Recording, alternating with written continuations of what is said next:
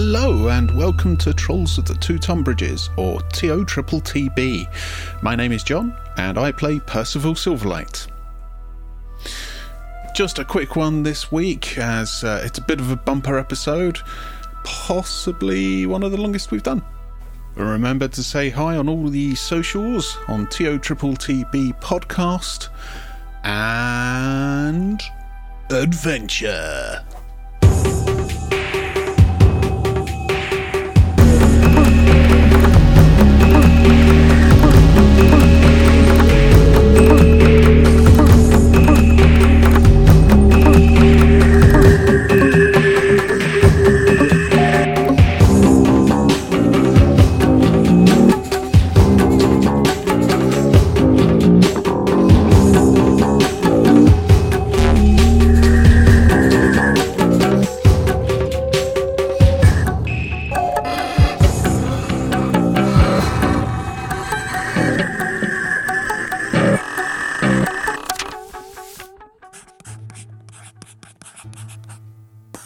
The Log of Percival Silverlight. Having relaxed somewhat in the heat of the local baths, we head back to the Giggling Squid to talk turkey, or Axbeak as the case may be. Our second day back in Port Nyanzaru is filled with meetings. We have decided to play it safe when talking to a Kanga about the alchemist's jug, not being entirely certain of his interest in something so valuable. We have also decided on several different avenues of research to find this death curse.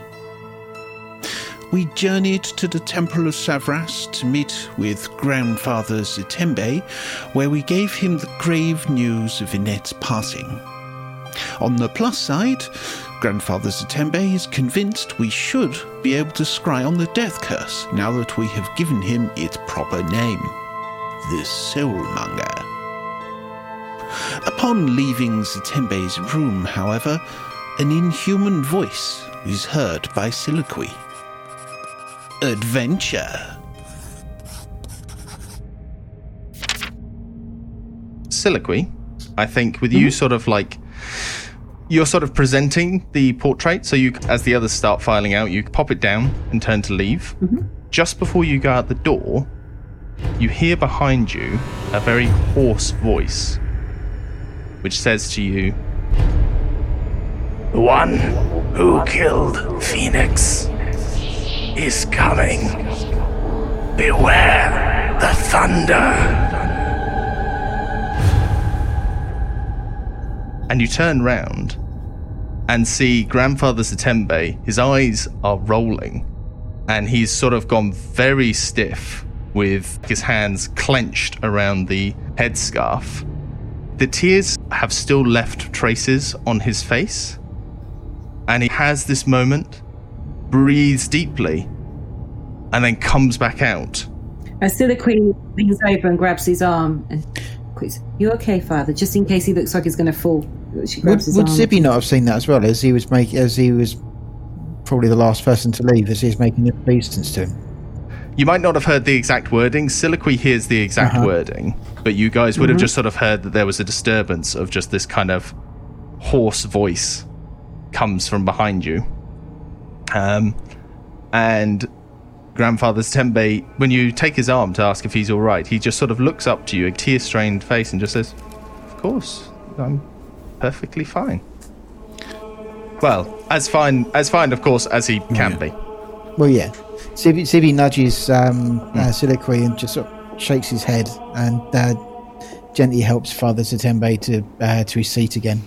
Well, he hasn't left his seat. He's still sat in his seat. Sorry, in that case, I'll rewind a little bit. But yeah, think Harry Potter with Trelawney. Trelawney. It's literally that. It's goes into a trance wherever they're standing or sitting, and then comes back and doesn't seem to realise anything weird's happened. Yeah. So, like I said, well, Zibby will still sort of subtly sort of shake his head at Soliloquy. And if he can feel at the back of his neck that Rana or Percy are going to start go, what was what was all that? He'll sort of stand up really quickly and accidentally bump into them and sort of, come on then, boys. Let's be off now. He sounds like he needs a fisherman's friend. Soliloquy carries on walking out with the guides, but she's taken ever so slightly aback, a little bit quieter, but not obvious. She's deep in thought while walking off. She's made her shudder as well. When we're leaving, Yep. Mr. DM, Yes. can I see another senior cleric? Obviously, grandfather is Another senior clinic. Yeah. Not a Gary. Yeah, another one of the priests of Severas. You would definitely, they kind of mingle. Might not be right outside, but you definitely would bump into one before you left. Sort of take him by him or her by the elbow and just sort of bend down to them and say, "You may want to double check on Grandfather Satembe. He may not have taken our news well." They look at you a bit puzzled because obviously not everybody was present at that sort of reveal, but they do sort of they take note and they say, "Very well, we shall go have a look at him. Good day to you." Make sure you look after him well. We do. Is that a bit of a shock? He has? What's happened? We'll let him tell you. It's unfortunate, but don't push him. It might be worth just being a little bit gentle with him tonight and making sure he's okay. Fair enough. We will do what we can to ensure he is well cared for, as we always do. Thank you. Right, yeah, then. You make your way out, and again, Gary sort of gives you a bit of a wave as you go past. Fucking Gary. Yeah, it is. He is recurring. It doesn't matter what's going on in the game. He has stood there at the entrance of the temple. Yep. There to answer all of your NPC needs. Anyway. As long as it can be answered by a Gary. So you now have sort of two choices ahead of you. You've been to the Temple of Severas. Grandfather Satembe has said he will look into the Soulmonger, and that you should return tomorrow to hear about that. Are you going to go to Derek or to Wakanga next? Derek, Gary, or are you going to do something Sharon. completely different? Yes. Sandra. Yeah. I think we should go to Dorsa, Ord. I think we should go to Wakanga. Yeah, that makes sense. As he's only back there, we can see him looking out the window going, Yes. "Oi." What are you guys doing? Just like, what are you doing? Okay. Soliloquy. Just as a sort of aside, I did say this earlier. You were the one that actually heard what Grandfather Satembe said. Are you going to talk to that about the others? Tell them what they said? Because otherwise, I'm going to be under the assumption that none of the rest of you actually know what was said there. Not yet. No, she's thinking about it, and she's slightly thrown and shocked by it as well. But yeah, she's not. It's kind of you sort of carry on regardless at the moment. But it's going to be in her head, obviously. She's thinking about it. Yeah, it's kind of you're a little bit more subdued, a little bit more self-absorbed than usual. As we're walking along, though, to Wakanga's, Percival just kind of turns around to the rest of the group and says, probably a good thing we didn't mention she turned into a zombie.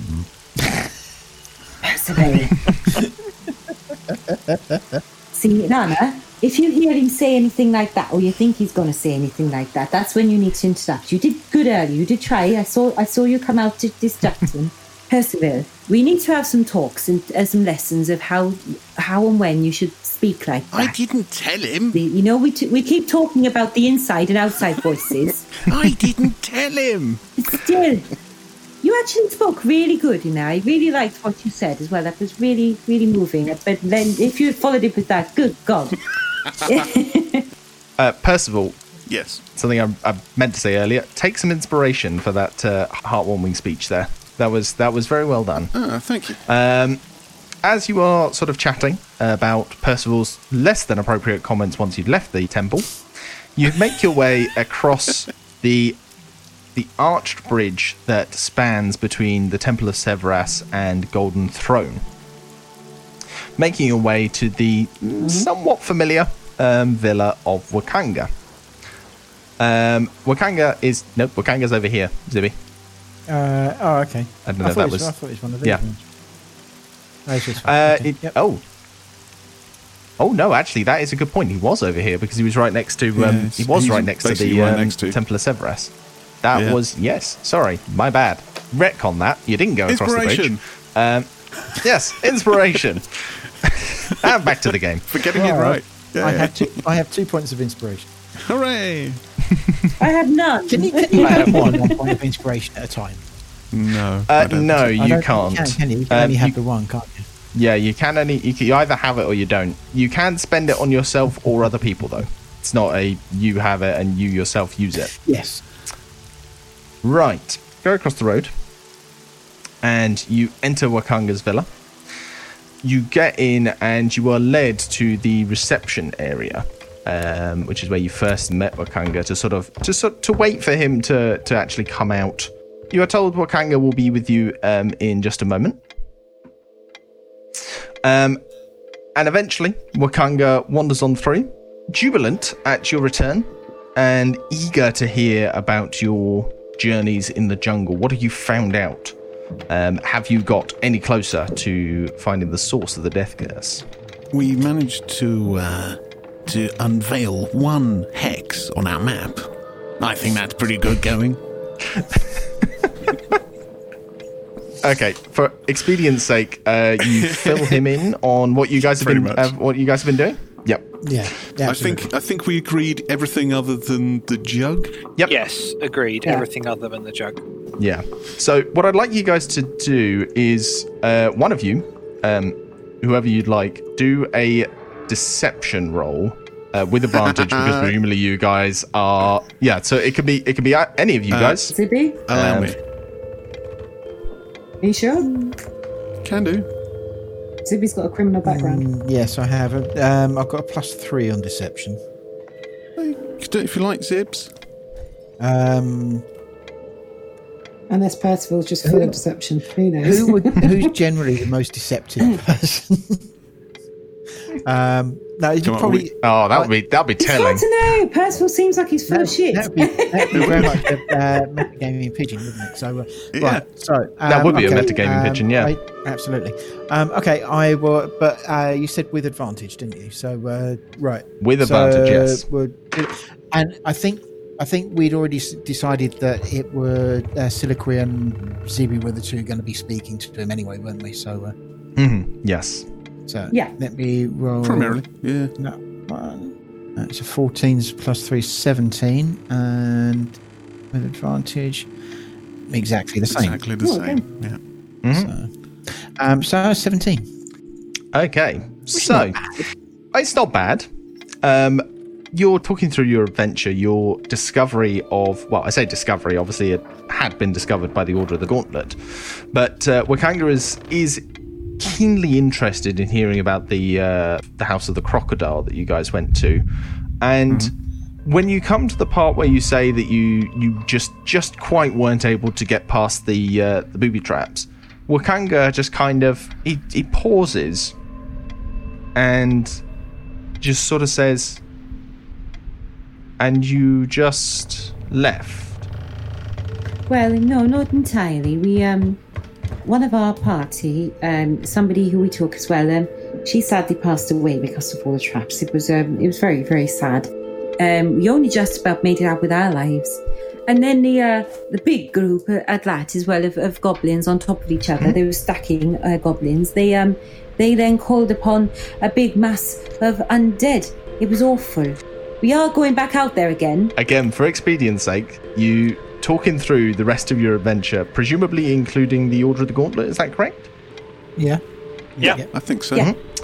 Absolutely. So all the while you're talking, Wakanga, whereas before he was, quite genial and welcoming, for the rest of it, his eyes are ever so slightly more narrowed, and he looks not stony faced, but he's lost some of his smile, and you get the sense that he knows you're not quite telling him everything, but he doesn't seem to sort of raise it. He seems to just be kind of brushing it off as it's their choice.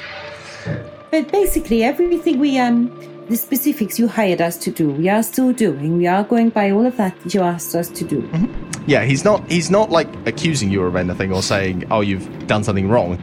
It's basically, you know that he's cottoned on to the fact that you're trying to distract him from something else. Mm-hmm. And he's accepting the fact that, okay, you don't want to talk about it, but he knows that you know. If that makes sense.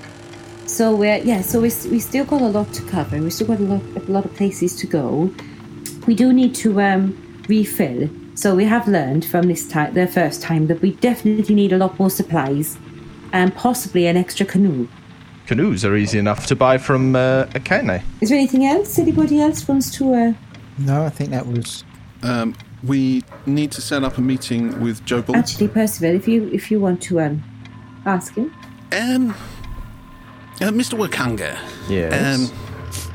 I'm sure that you realise that we do need assistance in many things, and we've actually discovered that we need some assistance with regards to getting in contact with Jobal with regards to one of his guides, a dwarf by the name of Musharib, I believe.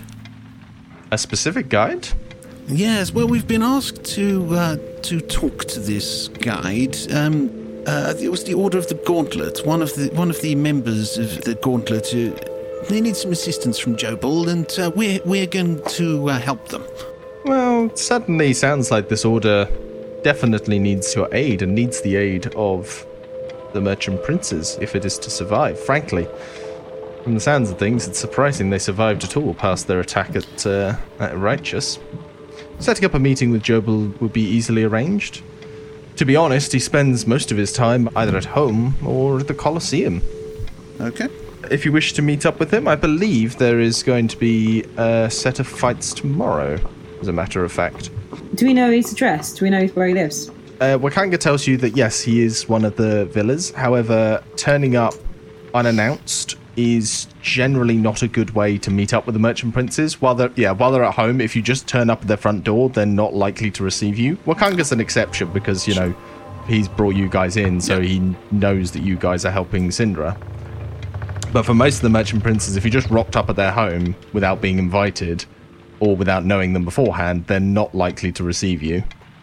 What Wakanga says is that he can find out where Jobal is, and as he says, he thinks there's going to be fights at the Colosseum tomorrow, at which point, you know, Jobal would be more than eager to chat with prospective customers for his guides. Okay. He does, though, mention, Wakanga does say, just perhaps don't mention to Jobal that you made a trip into the jungle already, would be my advice. Jobal is very, shall we say, precious about his guides and others abusing that particular commerce that he has a monopoly on. Okay. Yourself, and he looks here towards Rana, would probably not be very safe if, say, Jobal were to find out that you acted as guide for your friends. It's okay. We don't need to tell him that Rana was a guide. No reason why we can't just have Rana as an extra adventurer. He's got his own skill set. A friendly native. Rana shrugs Indeed. and says, Indeed. or a friendly pet. I know. He is. Have you ever seen Rana when he's a tiger? He's beautiful. It's the orange hair is beautiful. It shines in the light. It's lovely. Radiant. So Wakanga essentially says that he will be able to set you up with a meeting with Jobal tomorrow, probably around midday. He asks you to come up to the Colosseum and ask for himself, and that will be sort of the easiest way to get this introduction. He can introduce you to Jobal, and you can have this meeting with him. Okay. Excellent. Thank you. Thank you, Wakanga. Is there anything else you wanted to talk through with Wakanga? You effectively, done the sort of checkpoint sort of area of point. sort of filling in Wakanga. Yeah, the save point. For want of a better Cool. word. That means I can die and then come back to this point. Yeah, theoretically. That's how it works, isn't it? I don't know. Again, it depends on circumstances. Right, so looking through the active quests, things that do we need to ask Wakanga about any of these? So the Soulmonger, we've asked Grandfather Tempe. Vaughn is Yo-Yark thing, isn't it? Because we've got to find the rod. Mm-hmm. There's a Yo-Yark, so we need to find Yo-Yark. No, I'm assuming that'll be Wakanga different. wouldn't have a clue about that. The order. Oh, the order stands. What's that? So that's the missives. We don't need to worry about that because we're going to do that in a minute anyway.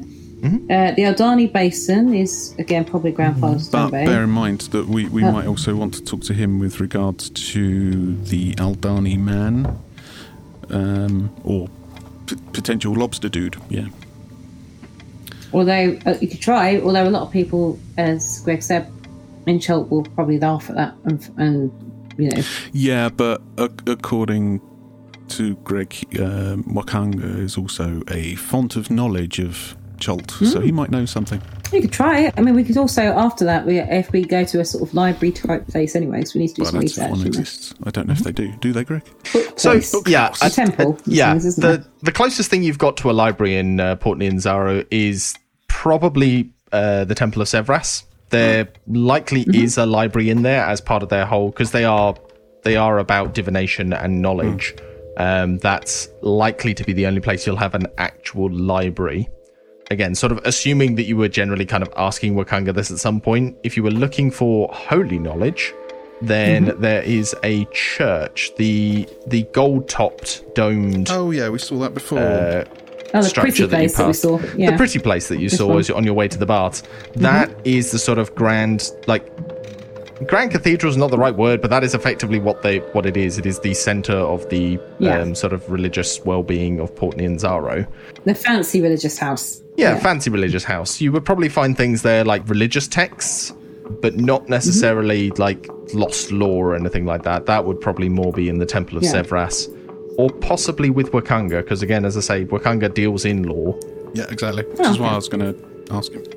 Yeah, so if that's going to be what you ask. Being friends of Wakanga, he does invite you, if you have research you want to do, you can spend an afternoon having a look through his private library. Though, of course, he says he will not lend you any of the books. You are free to sort of spend an hour or two perusing them if you want to, if there's something particular you want to look up. Yeah, so we should look up the old Chult Kingdom, maybe. See if we can get any clues within that, for the Lawsers thing of finding the fragments of the stones and stuff. I don't know if it'd be useful for us non-natives to know about the old Chult Kingdom. I think there are kind of a few key things that we need to have a look at. So I'm just going to list off what I can remember and what I've got written down. So there's the Aldani man who is potentially a lobster person.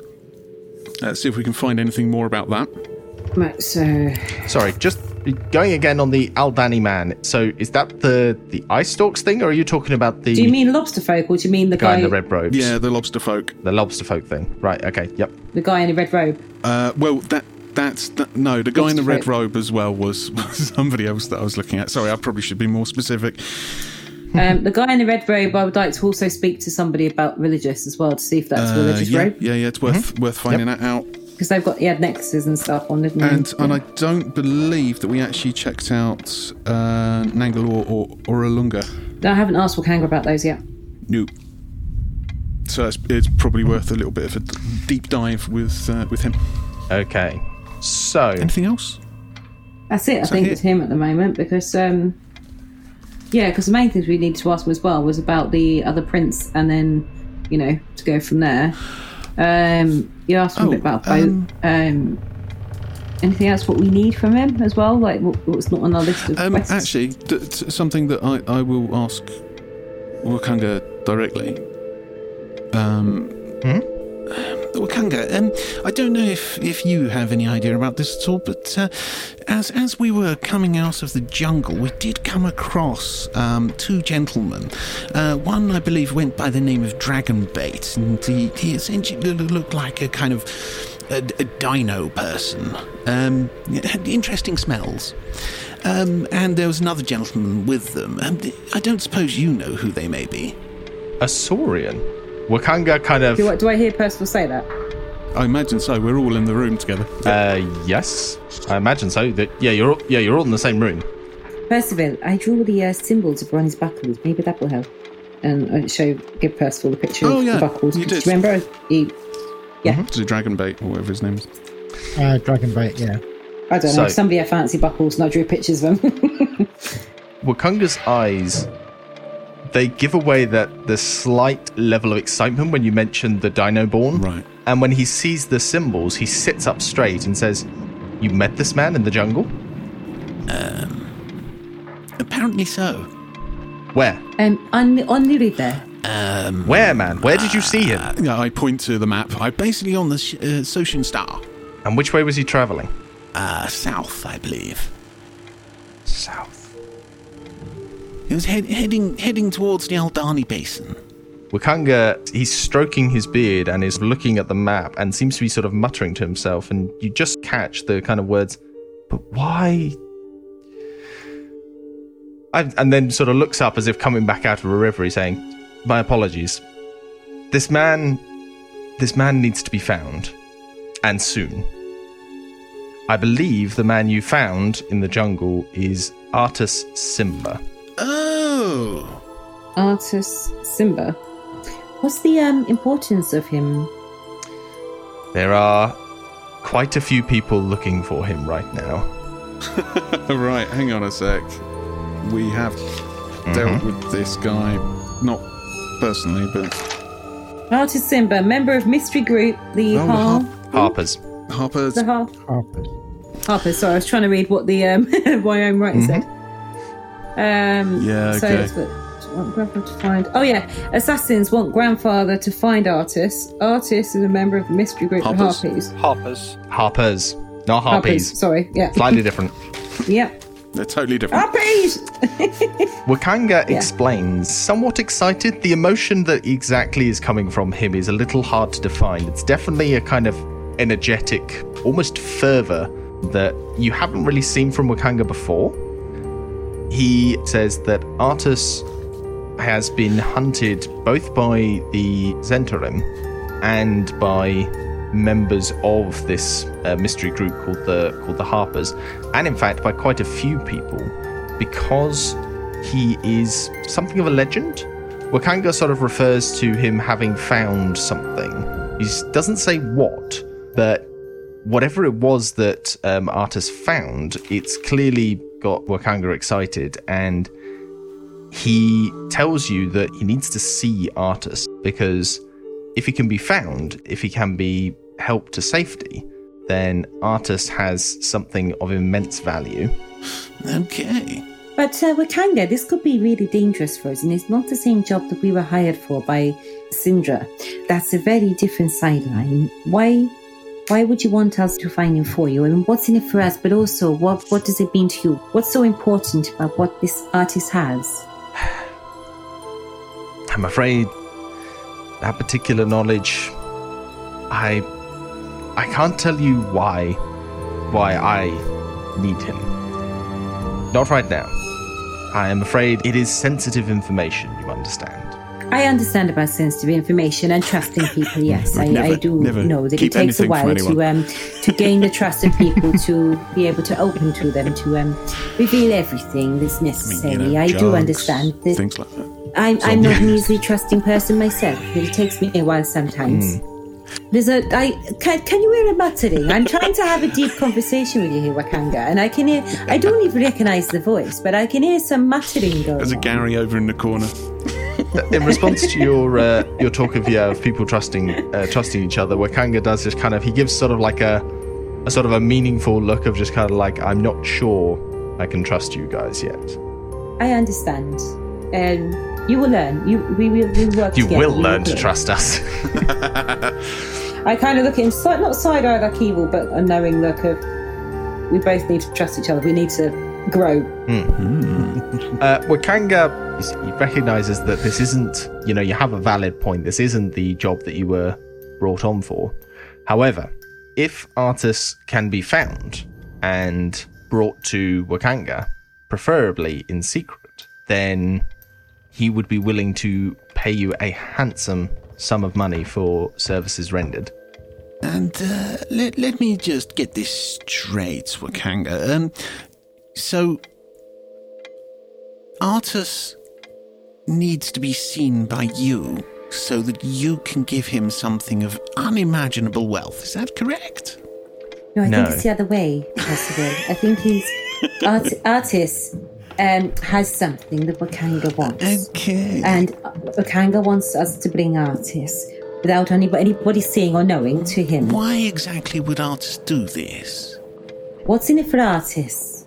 For Artus, we can provide him with protection and potentially help him find the answers he seeks. From what we have learned, he is in Cholt, searching for his wife. I see. As in a new wife, or like an actual wife? His wife, not a wife. That is desperation, isn't it? That is. Okay, not a new wife. I'm finding a new wife. Cynically perking up a bit, going, "Hello, yes, wife. Hello." I'm the only female here. What are you trying to do to me here? He's paddling south into the disease, undead, infested jungles because he's tried all the civilized cities of the world and he's had no luck. And he's thought, where's the only place I haven't looked for all? Exactly. That desolate, that fetid, disease-ridden wasteland is the only place I haven't looked. So I'm sure if I go there, there'll be one there for me. Perfectly reasonable. Hey, look, man, I don't design the game. Oh wait, I do. Well, I remember we did have a bit of a run-in with some guys who were looking for artists before. When we were first speaking to Grandfather Zatembe, there were some very unsavoury fellows who looked like they were trying to cause trouble for Grandfather and were shouting at him. They were also looking for artists, so I know there's a lot of people looking for him at the moment. It's the Dems and Tara. Yeah, that's the fellas. And you see Percival looking through his book. The Zentarim mustn't get to Artus before we do. That is imperative. They are looking to kill him. Okay. Siliqui is not being as flirty this time with Wakanga. She's talking about what needs to be discussed, but she's a bit busy of mind, I think, in that way that she's not getting her cat and mouse game on. I imagine still a little bit probably knocked for 6 from the Zatembe prediction. So that is that sort of aspect. Again, if you want to keep trying to persuade Wakanga to talk about it, you can do, but essentially that is all Wakanga is willing to say. From an outside perspective, from like completely metagaming, I'm fairly certain that us being a bit shady with the jug probably hasn't put him on the great terms with us right this second, so he's not going to give maybe as much as we want. Maybe want. That is a very accurate metagaming viewpoint. Yeah. Well, thank you for that, Wakanga. We do have a few different things we have to do today, but we are going to be in the area now for a few days, I think, aren't we, guys? Don't forget, we were also asking about the Aldani lobster man. I was just about to... Yeah. The Aldani hooded robe man, and Nangalore and Orlunga as well. Well, Siliqui's not going to ask about the lobster folk because she's already been told that people laugh at people mentioning that. Siliqui's not going to make herself look a tit in front of Wakanda. No, that's fine. It's what Percival's great at doing that, so that's fine. So, which one are you asking him first? You're asking him about the lobster man? I will ask about the hooded red robed man that we saw just outside of Camp Righteous. Wakanga, would you mind terribly if I sat down and had some water? It's quite hot in here. Is there any aircon? Jesus. Of course. As before, it's kind of like, if you want some refreshments, Wakanga's more than willing to wave in some servants that will provide. Talk of the red-robed figure that you guys saw doesn't elicit a response from Wakanga. He thinks about it and doesn't seem to ring a bell right now. You're not sure if it's because the way you've described it hasn't made it click for him. Like with identifying Artus, it's kind of like you might not have described the right symbols that would help him recognize who it is. So unfortunately, he doesn't recognize that's fine. What that might be. That is fine. And then I think moving on to Possibly just talking in, children's rhymes now, I don't know. But we heard about a race of people called the Aldani. And I describe actually what we saw as well. As Siliqui's kind of predicted, Wakanga at first makes light of the Aldani as, just a superstition told around campfires. Clearly sort of knowing of the legend, but taking no seriousness to it. However, when you describe it, his face falls slightly, but he then quickly hitches his face back up into a smile and just dismisses it as, that's a very good story and one that he will certainly be telling to others around the dining table. You get the impression that he hasn't really taken you seriously. Fair enough. Especially as he then himself, he assures you that the Aldani, they're a morality tale. Ubtao basically punished a tribe that used to live in Chult for overfishing their rivers to become the very creatures that they'd overfished. It's a morality tale. There's no more truth to it, but I enjoy a good horror-filled suspense story. Is there anything you can tell us more about it, or possibly where to find more information about it?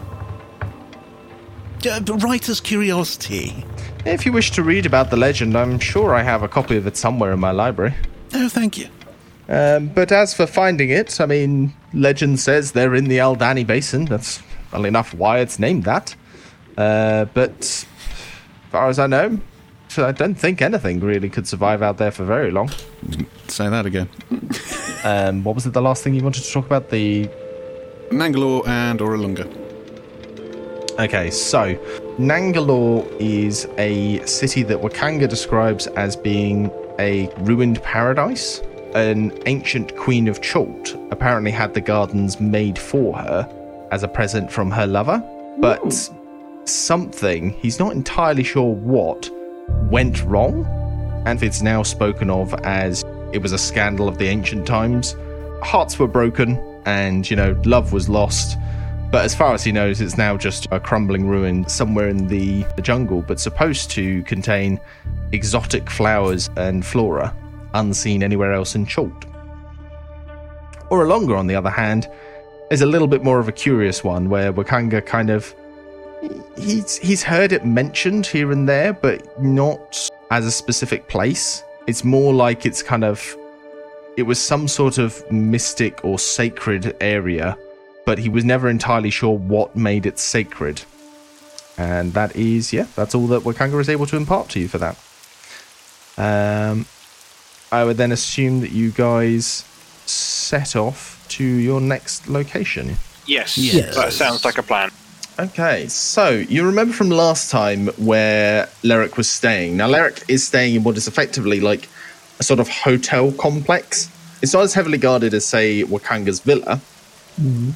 But, there's a small sort of hedgerow that stops you from just walking straight in, but it's only really guarded by a gate. Okay. No gate can stop me. Ask for Lyric, and you are shown through to the sort of lounge area, which this time is inside, so it's sheltered from the rain. So Lyric comes on through, and you can see, even in the sort of short time that you've spent away, Lyric seems to have put on a little bit more weight than you remember from last time, and is still sort of dressed in this kind of this finery that just he's trying to keep up an act. You can see that several laces have been sort of undone and to sort of keep off the heat, because even though the rain's coming down, it's still quite warm. And as Lyric comes in, he says, can Siliqui do an insight check? You want to do an insight check? For what? For whether or not it's actually Lyric. Well, not only if it's Lyric, but also just to see if she can gather anything as well, like in more detail from looking at him to see if she can work out what's wrong with him. Yeah, sure. Yeah, roll me an insight. I should have waited a sec till we finished, just in case you told us some nice little nuggets anyway, shouldn't I? Juicy nuggets. I'm kind of thinking this is... 7 and Just 5. get the rest of the sentence. Yeah, 12. 12. Okay. So, yes, Totally totally worth it. Yes, you can see that Lyric is clearly by the fact that he has put on, it's not a massive amount. You can tell that Lyric is definitely some kind of, he's that kind of noble that likes to sit on his laurels. He doesn't like to do hard work, and clearly just the atmosphere in Portney and Zaro isn't agreeing with him. You can see quite large sweat patches on his, for want of a better word, robes. Well, they're probably not robes, but his clothing has definitely got the sort of little dark patches under his arms. And you wouldn't be surprised when you sort of catch a glimpse of his back, there's some sweat on there as well. But he's clearly tried to do himself up, to sort of almost like capture that feeling of nobility that he's used to back home. He's trying to keep up appearances. All this you take in as he walks across the room and then, says what he was going to say before he was interrupted with an insight check. Yes, you're one of the parties looking for Orolongo. Have you had any luck? Do you have a map to submit? The A team, yes. Yes, definitely the A team, yes. No map at the moment, Mr. Dashlin. Lovely to see you there. And the same to you, I'm sure. But if you've not come with a map, then what is your purpose here? Hello, Miss Dashlin.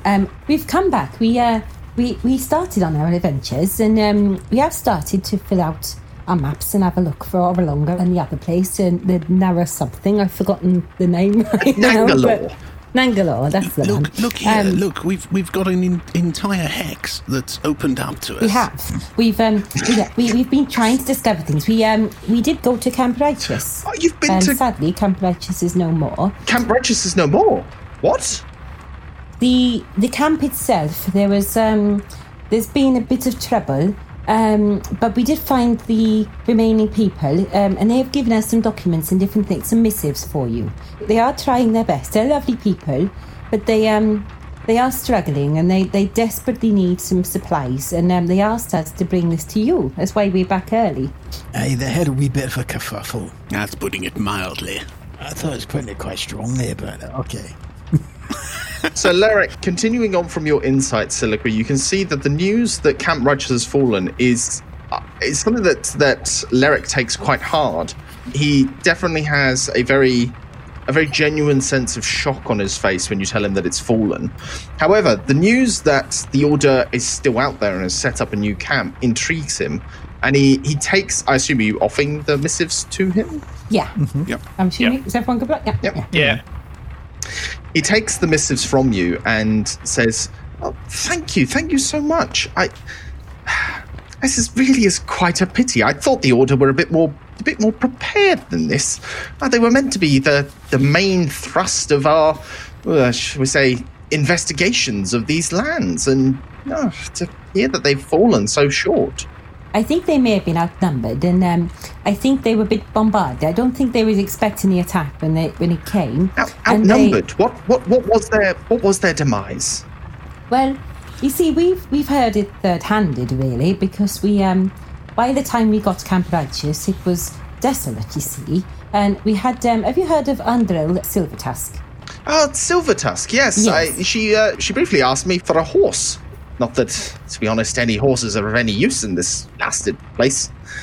Yeah, I think she was a bit, what's the word, waylaid or naive? I think she was given false information of the best way to travel around Chult, really. But she came with us, and we got to Camp Righteous, and it was desolate. We continued down the river, and we found, they've called it Camp Vengeance, apparently according to a very... a lovely man with an incredibly orange mohawk and beard. He told us that Camp Vengeance is built a lot stronger to withstand such enemies again. So we didn't see the enemies. We got the feeling it would be like, well, to put it bluntly, it was undead and some horrible goblins. We did find a couple of the goblins, and they did pay for it. I think the cause of death was the undead by the hand of goblins. They were kind of pushed into it, you see. There's quite a ring to that. You might be on to something there. It does. But where exactly? Oh, hang on. You see Percival pull out a notebook and just scribble. It's like, I think I'll use that. Yeah. Title for chapter. Where exactly is this camp? Can you show me? Yes. Rana turns to approximately south and just points. He's not wrong, you know. very helpful. But do you perhaps have a map that you could show me? Just show me the exact location. Yeah, I think we pull out the map and Yes. show him. Yeah. Nonsense aside. I do appreciate that response, Toby. Ron is a very literal man here. Yeah, really? I couldn't tell. So, Mr. Eric, do you mind me calling you Eric, or would you prefer me to call you Mr. Dashland? I'd prefer Mr. Dashland if you wouldn't mind. That's not a problem, Mr. Dashland. Okay, Derek.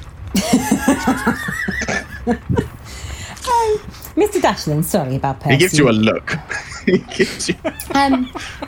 How are you settling in? I understand that you haven't been in charge that long yourself either. To tell you the truth, I don't know why I went slightly Scottish there. To tell you the truth, no. Take the piss there. No, I promise I wasn't. We watched Brave recently, and it's got in my head.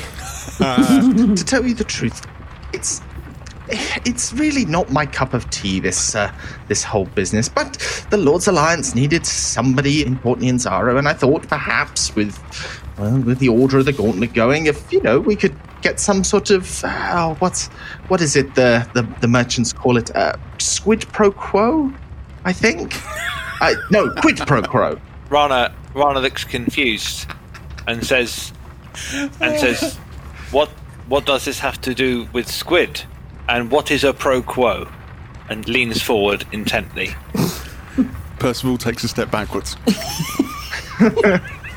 In essence, my good man, it comes down to, well, you scratch my back, I scratch your back, Rana takes a step back and says, parasites might be contagious, and then backs away and has no interest in getting anywhere near him. Siliqui at that point steps forward slightly. Sorry, Lyric, it's best not to mention squid in front of Rana. He has a current obsession, a little bit of an obsession. Oh, is he allergic? No. He's well- he's fascinated. He's quite the opposite. He's quite fascinated by them, but he's never seen one. So it may just throw him off and confuse him. He does tend to take things a little bit literally as well. Actually, that reminds me, though. It's a complete sidestep from what we talk about, but now we'll get right back on it. But I don't suppose you know where we might be able to see a live squid, do you? I could go into detail why, but it is, yes. To see a live squid, I mean, I understand that the fish markets will often have squid.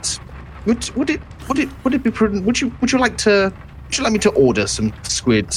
If you're hungry, I could, or if your friend is curious to see one, I could always have one brought out.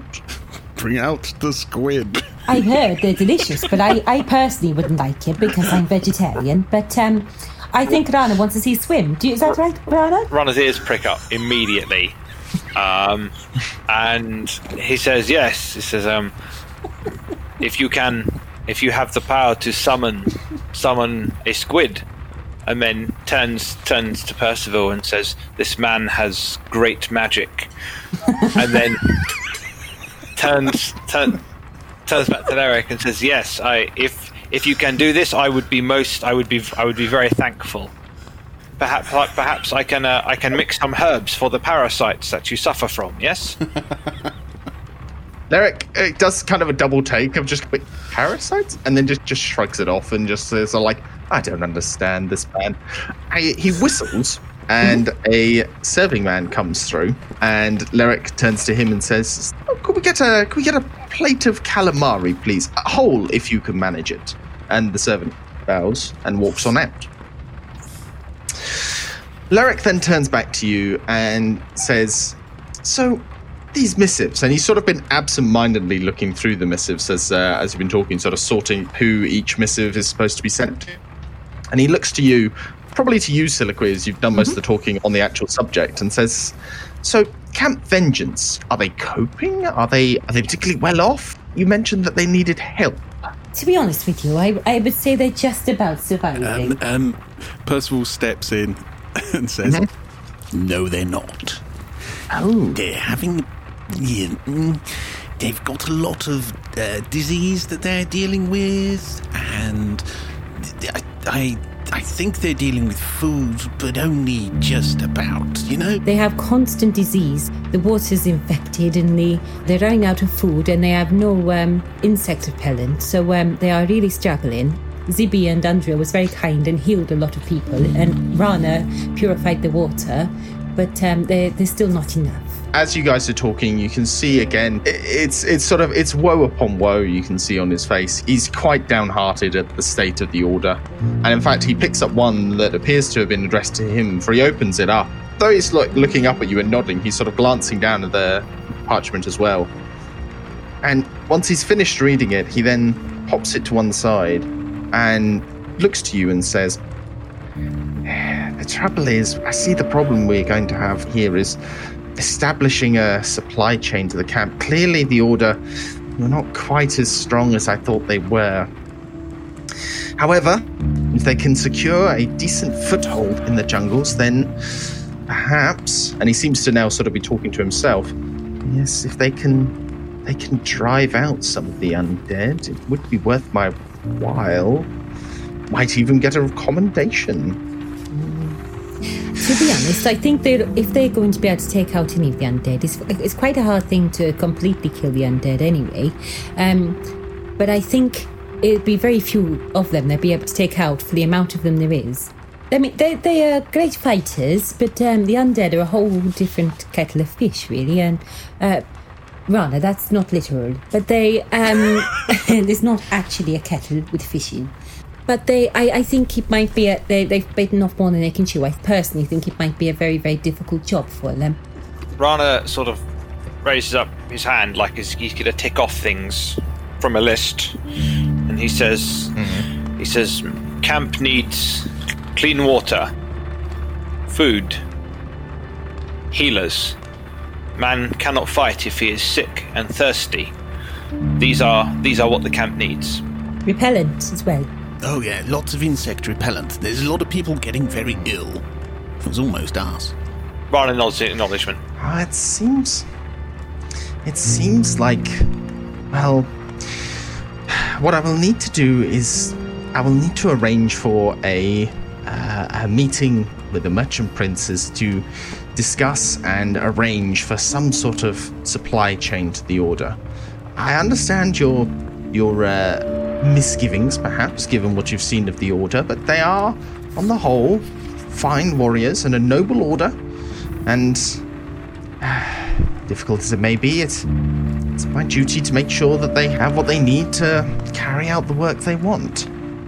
I can arrange for a meeting, perhaps, with the merchant princes at Golden Throne, and if you would accept, it would be useful to have your own accounts of what you saw of the camp to ensure that, that they believe that the Order truly needs their aid to continue in the jungle.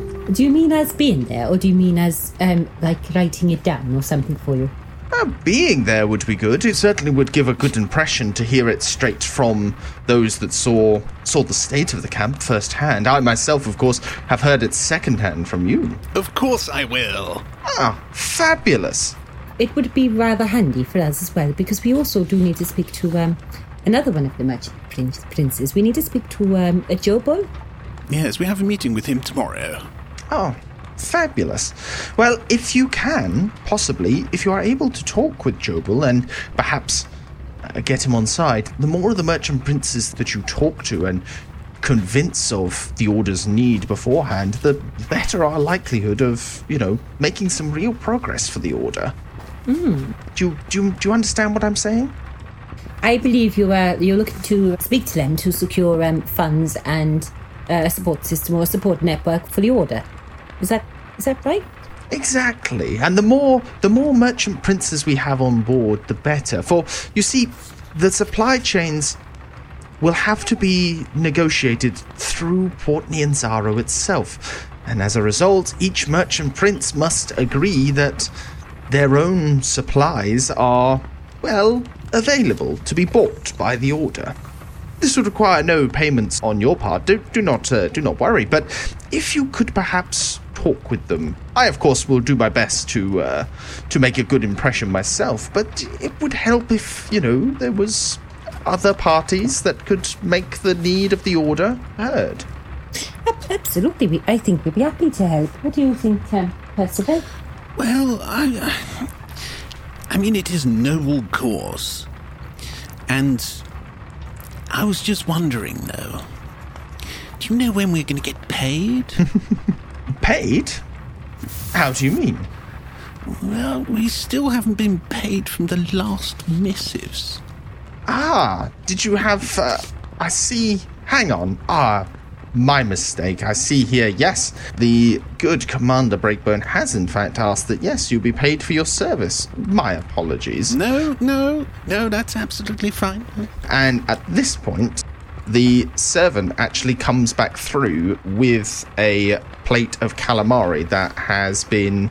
it's basically been cooked up whole, so you have just a whole squid. We're being paid in squid. Well, at least Rana's happy, and Percival sits back down. The servant will come through and place it on what I kind of assume is like a coffee table between you guys, is what I'm imagining. Probably slightly confused. Why have they asked me to cook a whole squid?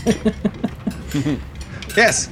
Well, it seems to be of the opinion that you just kind of want some calamari. So it's like you've got this sort of squid rings like around the whole squid. It's not like that you're supposed to actually eat the squid, though you probably could if you wanted to. It's more that just they have brought out this sort of selection on top of a salad. Is it more like it's a decoration? Yeah, it's almost like it's more of a decoration, yeah. Here's a squid we had hanging around. I mean, if you want to eat the whole squid, yeah. Yeah. Well, the thing is, it's a hotel complex. They probably can. Yeah, there you go. Rana is fascinated, and he immediately sort of goes over and he sort of crouches down. He examines it from all angles, and then he turns around and he looks and he says, "How does it walk?" Walk? It's a sea creature. It swims, Rana. It lives in the sea, Rana. Yes, it's Rana sort of frowns and says, "It has no fins," and then sort of pokes it and turns it over with the tip of one finger, like looking for fins, but can't find any. Give me a nature check. This is our druid, and he doesn't understand what the fuck a squid is. And it's like, hey, he's not up to a certain level yet to understand the swimming concept. You're gonna love this, because I actually get a -1 to nature as a druid. That's a 2. Yep. you're the best druid ever. This creature baffles the hell out of you, Rana. It's just, yeah. It's got 10 tentacles. 2 of them appear to be longer, but you cannot for the life of you work out how is this thing supposed to like survive in water. It doesn't even have a mouth as far as you can tell. Well, no, Zibi's going to walk over and sort of go, Rana, come here, boy. Rana follows him. Sort of like spread the 10 tentacles away and point at the beak and go, it's related to the parrot.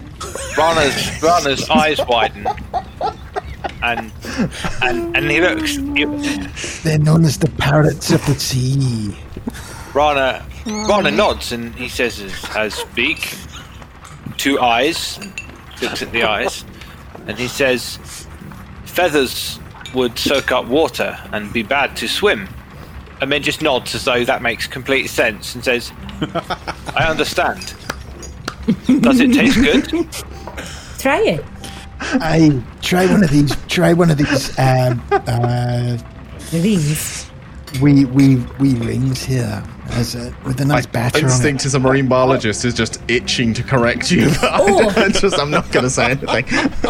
Rana, if you put a couple of those rings in your pocket, when we leave here later on, I have something that'll go really well with those.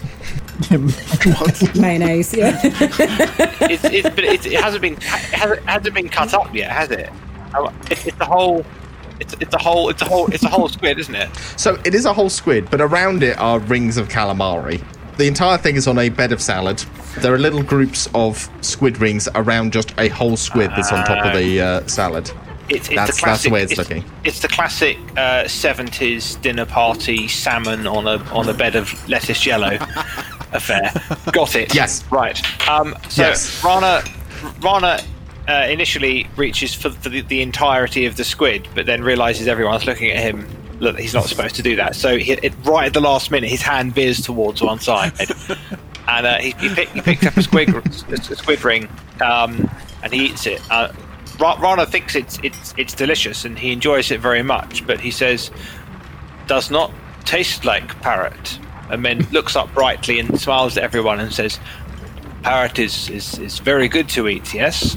And then just the whole time, just constantly shoveling a stream of calamari into his mouth. Like Pringles, you take one and suddenly you want another one, and mostly loses interest in the conversation because there's food and he likes it, and he's just snacking. So yeah, Look at. He enjoys his creature comforts, does Rana? carry on. quite literally. Yep. As this exchange is happening, Lyric, when the servant came through, he dropped off the calamari, and Lyric asked the servant to go through and get something. He sort of says it in a bit of an aside while you guys are kind of fiddling around with the squid. The servant goes away, and by the time Rana has settled into eating his parrot that isn't a parrot, the servant has come back with a small drawstring, and Lyric gives to you 100 gold pieces. Each or between Between us? us. No, it is to share between you. So 25 each. Yeah, not bad. 25, chaps. Thank you. Not too bad. Good for a little sort of find and fetch kind of mission. We almost died. Eric, so, Please, Mr. Dashland. sorry, Mr. Dashland, I'm very sorry. No problem, Lyric. Percival. We have asked a lot of people about Nangalore and Orunga. We haven't found out a lot yet. We are trying our best. Do not worry, we will be adventuring again once more very soon. And soon we will come back with that map that you so desire. I'm pleased to hear it. Pleased to hear it indeed. Well, we're staying in town a few days just to get supplies and sort ourselves out a little bit, and then we've got. That reminds me, where can I contact you when it is time to meet the Merchant Princes at Golden Throne? Where would I address letters to? So to speak? The giggling squid. And Percival looks over at Rana. Rana looks up. Don't say the X word. Because the mention of the squid, with his mouth like a hamster, completely stuffed with squid, and just go and then just carries on eating. You're not going to get much out of him for the rest of the afternoon. We'll put him down later. He'll be out like a light. Lyric thanks you for letting him know that, but this now effectively is the end of the interview. He has the missives from you guys, so unless there's anything else you want to ask him just now, he will bid you adieu. No, I don't think so. No, I think that's Anything else from you guys? probably about it. No, at this point, Rana's polished off as much squid as he can reasonably eat, and looking like very mildly like he's eaten slightly more than he should, but very pleased. Just turns around and just walks out the door. Question: Did you eat the whole squid as well? No. Rana leant for it, but then realised that people were sort of widening their eyes, like maybe that wasn't a good idea. So he grazed around the edge, but he didn't eat. So hopefully, no constitution roll for food poisoning, please. Parasitic was it? No. Wink. I was simply asking about whether or not you might have eaten like right through to the cuttlebone or something like that. No. But, right. That, by the way, is apparently very good for parrots. They're the cuttlefish, aren't they? I digress. Is it Yeah, cuttlefish is effectively the squid. Yeah, they have this really like chalky bone that makes up parts of their mantle, and it's technically edible, but it's not very tasty. It's weird, hardly. You find it on the beach a lot as well. Moving on, you head back out into the streets. It is still raining. Yes. Sorry, just before Siliqui kind of kicks back a little bit while people are walking ahead of her. I'm assuming everybody else just walked out. well, everybody was heading for the door, No. so yeah. Well, I'm assuming we were all all leaving, but yeah. Ronna's gone. Yeah. So she just turns to Lyric when they're slightly out of earshot and just says, Lyric, I know you've heard of Robert and all of his some of the things he went on. I'd love to sit and yes. bend your ear one day and listen to the stories you've got of him or how well you knew him. I do miss him so. Well, I have to say I knew him as well as anybody when... Sorry, I realised I called you Lyric again. Sorry. You did. I'm very sorry, I will learn. I realised this I was about to say, this familiarity, it's noted, young lady. I'm very sorry. I knew Phoenix as well as anybody that could know somebody who's constantly on the move. I would be more than happy to talk about what I know of him and to hear. Certainly, I would love to hear some of the adventures that you both went on. Such wonderful stories and certain. He sort of looks around to see if anybody's listening. Certain spells, perhaps we might discuss. He gives you kind of like a knowing look. You can always try and speak and yes, if you're free, maybe one of the evenings before we head back out, it'd be nice to sit over maybe a hot drink or whatever and have a chat. I would be delighted, young lady. Just call at my hotel. With this climate, regardless of the actual deluge outside, it's not good for my complexion. I prefer to stay in if I can help it. I understand. It's I'm trying to get used to it myself. It's a bit much. It's I'm a middle heat kind of girl. Not too hot, not too cold. We have descended into talking of the weather. Yeah. We have, yes. That is literally. This is the content you come for, listeners. But thank you, Mr. Dashand. I will come and see you one evening and we can have a nice talk. You've made Rana a very happy man, though, with this squid. He's it will mean that we may have a bit more of a peaceful evening. Not at all, not at all. All right, then.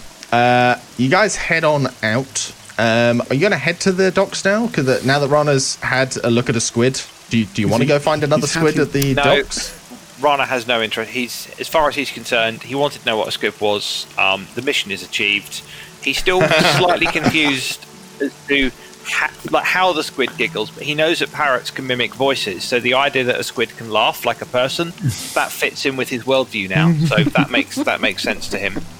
I've got to. If you guys ever go to sea, I've got to have like some sort of like giant squid encounter or something. That's gotta happen. That's just It's not laughing. It's not laughing. Animal friendship. Yeah. Charm animal. Squid mount. You're just sailing along and there's just Rana riding a giant squid, like leaping like a dolphin out of the water. Giggling. Anyway, giggling. Yes. Anyway, moving on. You guys head on down to the Grand Souk, which is where I'm assuming you're heading.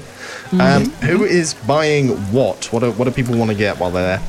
Well, I want to try and sell my jungle goblin mask for a start. So how are you going to do this? Are you going to essentially sort of try and do a bit of almost like busking, kind of like showing it off? Or do you want to just go up to somewhere that's selling like fashion wear and try and like persuade them to buy it? Or try and find someone that's selling sort of tribal artifacts, something like that. Okay, so if you're going to somebody with like a tribal artifacts thing, I think that's going to be a persuasion rather than a performance. Okay. But you can do that with advantage if somebody's going to help you with with the sale. Persuasion. Oh, Yeah. okay. Who would you prefer to have help you? Actually, it doesn't matter really, because it just gives you advantage. Who would you prefer? Yeah. Well, not fucking Percival. Probably Percival, because he's the gobbiest one. So, so let's have a look. Right. So, Okay, so there's two ways this can work. If you do want Percival to help you, I don't actually know if you have like decent performance or anything, Percival. But I would say I guess that Percival is more of a performance guy in terms of how he persuades people to do things. Would that be a fair assessment? What's your performance? He's a bit of a weird one. I've got a +2 on performance. Oh, okay. So not incredible, but not terrible either. I've actually got a +3 on persuasion. So, right. Yeah, in which case you can just do it with might just be easiest just for you to do it with advantage then. Yeah. Okay. Yep. So let's roll a d20 and see what happens. So 12 for 15. So let's try the second one with advantage then. I mean, it's not. Oh, okay. There you go. Okay, that's a 14. So yeah, well, I'll take the first one then, 15. Are you sure? Okay. Well, yeah, because the second one was lower, so I'm going to take the first one. We have to check, Nick. We have to check. Okay. I think what happens here is you are able to persuade them to buy it, but unfortunately it's not high enough. You get like 5 silver for it, and you do feel a little bit cheated because you feel like, I don't think I haggled that very well. But you do manage to sell it for 5 silver. Well, no, it didn't go quite as well as I thought, but hey, never mind. Don't look at me. No. Hey, it's all your fault. You're standing there. You could have talked to him. You could have talked to him. Come on. You know that he would have, tried to rip you off, whatever. It's got nothing to do with me. It's a hard sell in the Grand Souk. I believe the other thing, Zibby, you kind of wanted to look for was a book, or do you want to save that for another day? I'll wander around and I'll have a quick look for this book. Roll me an investigation. See if you can find anybody here. Investigation. What do I have for that? No, it's only a +1. Right, okay, but fine. Whilst this is going on, I would like to say that I may slink off at one point. Oh, as in Percy. Yes, not me personally, but Percy. All right, fair dues. Just to note, whilst this is happening, Rana has found, or Rana will sort of browse the nearest stall that has any sort of Chultan weapon type stuff. So clubs, spears, javelins, anything along those lines, and anything that's selling sort of pelts or animal hide and things like that. Any leather workers and things. He's just gonna have a general browse whilst this is going on, see what's available. Okey-dokey. But Soliloquy also says to Rana, Rana, she walks slightly over to him and says, in regards to the collar, I want to go and find a haberdashery and a arts and crafts. Did you want to wander with me and see if there's any bits and pieces of colours and things that you might like to point out? Rana's very pleased with this, and he immediately lifts his arm and points at a stall that he can see that has had lots of feathers and brightly coloured sort of tanned leathers and things, and then just grabs Syl's wrist and then just tows her through the crowd because he likes shopping and he's never really had wealth before. He heads to the he's excited by this. This is fun. Colours are good. He's a developing capitalist. Excellent. So the Queen shouts over his shoulder, "You won't be long." Gets dragged off. Okay, I think Soliloquy, we did out of game decide that it was going to be a gold piece or 2 gold pieces. I can't remember exactly how much we said. It was like 2 for a big opponent's pack of all sorts of fun haberdashery stuff. Yeah, I'd say that sounded fair to me. Nick, sorry, just getting back to the investigation you were doing. That was a 9, was it? I saw. That was a 9 in total. Yes. Okay, so that isn't going to be enough to find someone selling books, especially in this kind of weather. Books are not really, even with the tent, it's not an incredible thing to sell in the Grand Souk. However, you are able to find 1 or 2 merchants when you sort of like lean over to ask if they know of anybody selling books. They do mention that there would be a bookstore somewhere in the east of the city in the market ward, which on the map is down this way. Unfortunately, the person isn't able to give you directions, but they said if you have sort of like a look around that kind of area. Whereabouts? So down here, where we're staying in the east of the city, where the Giggling Squid is, it's just a bit further east. Yeah, it's just a bit further east, really. Oh, he's not far from there. Not far. Yeah.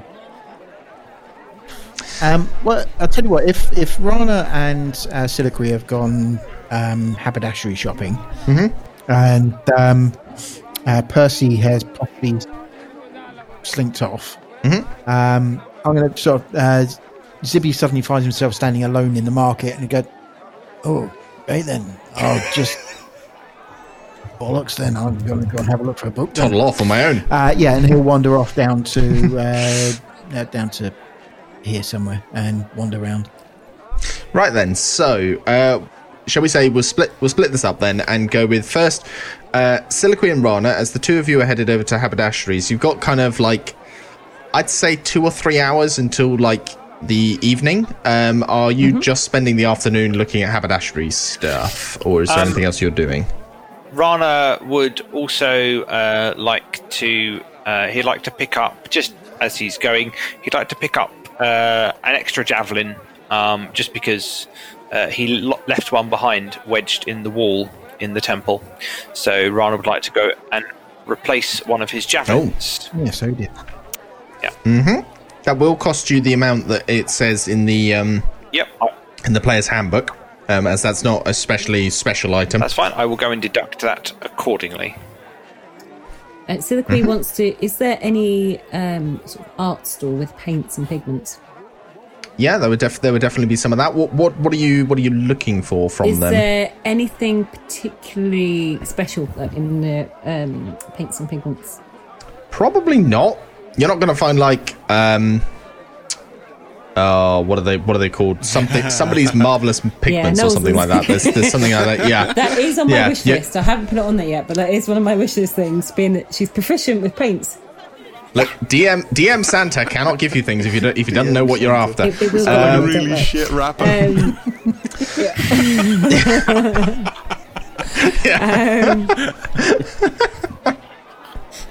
He's like, yo. Anyway. Yo. And also, is there any tattoo places? Tattoo places? Oh, interesting. I had not considered tattoo things. However, I see no reason why not. There probably would be like maybe in one corner of the souk there is there are 1 or 2 people, but it's like not quite like I'm not going to get hepatitis C as soon as I. Well, the thing is, it'll be that kind of like I've seen the sort of ancient style of tattooing. I think involves like hitting a needle with a hammer to sort of create it. So it's a lot more time consuming. Mm-hmm.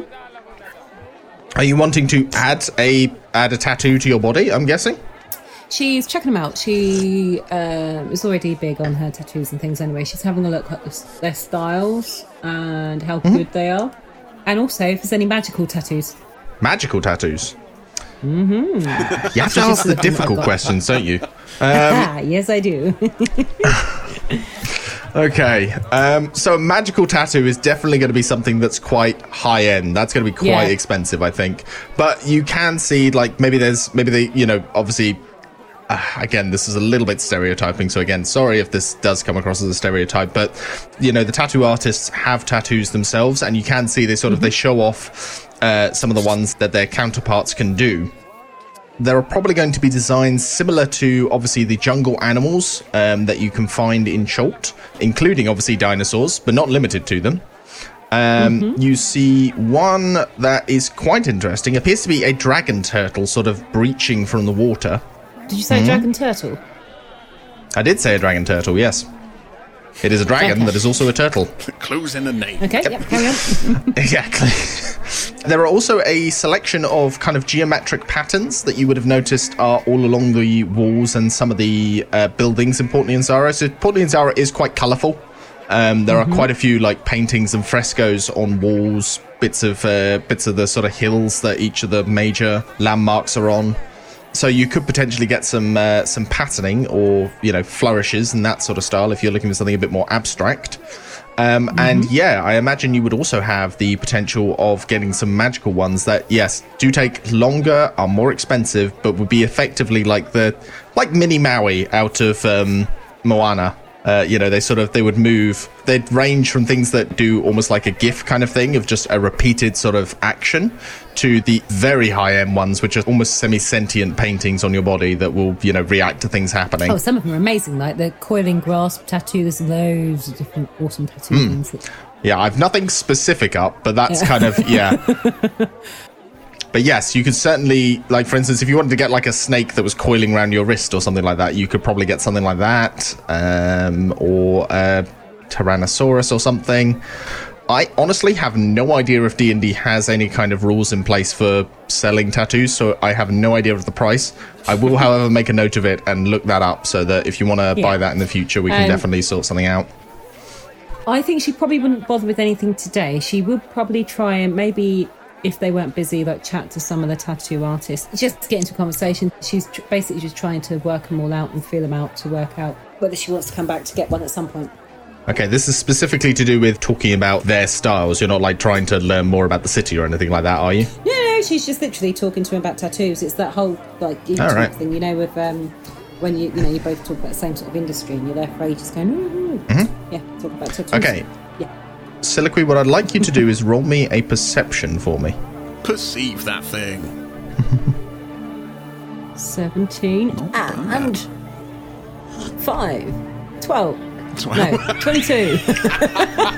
Don't take away. Lost 10. It's like, wow, you got like a -5. No, 22. You're chatting quite amicably with the tattoo artists, and you just kind of like, as part of the conversation, you know, you're keeping an eye on your surroundings. Out of the corner of your eye, you spot someone looking your way. It's a little tricky to tell. You take a look, and when you actually look at them properly, you can see they're looking at a stall, but you could have sworn a second ago they were looking in your direction. And sort of trying to kind of keep up the chat, you notice whenever you're looking sort of somewhere near them but not directly at them, you do see that they're stealing glances at you. They're quite some distance away. There's quite a few people there, but through the crowd you can see this person just sort of glancing in your direction.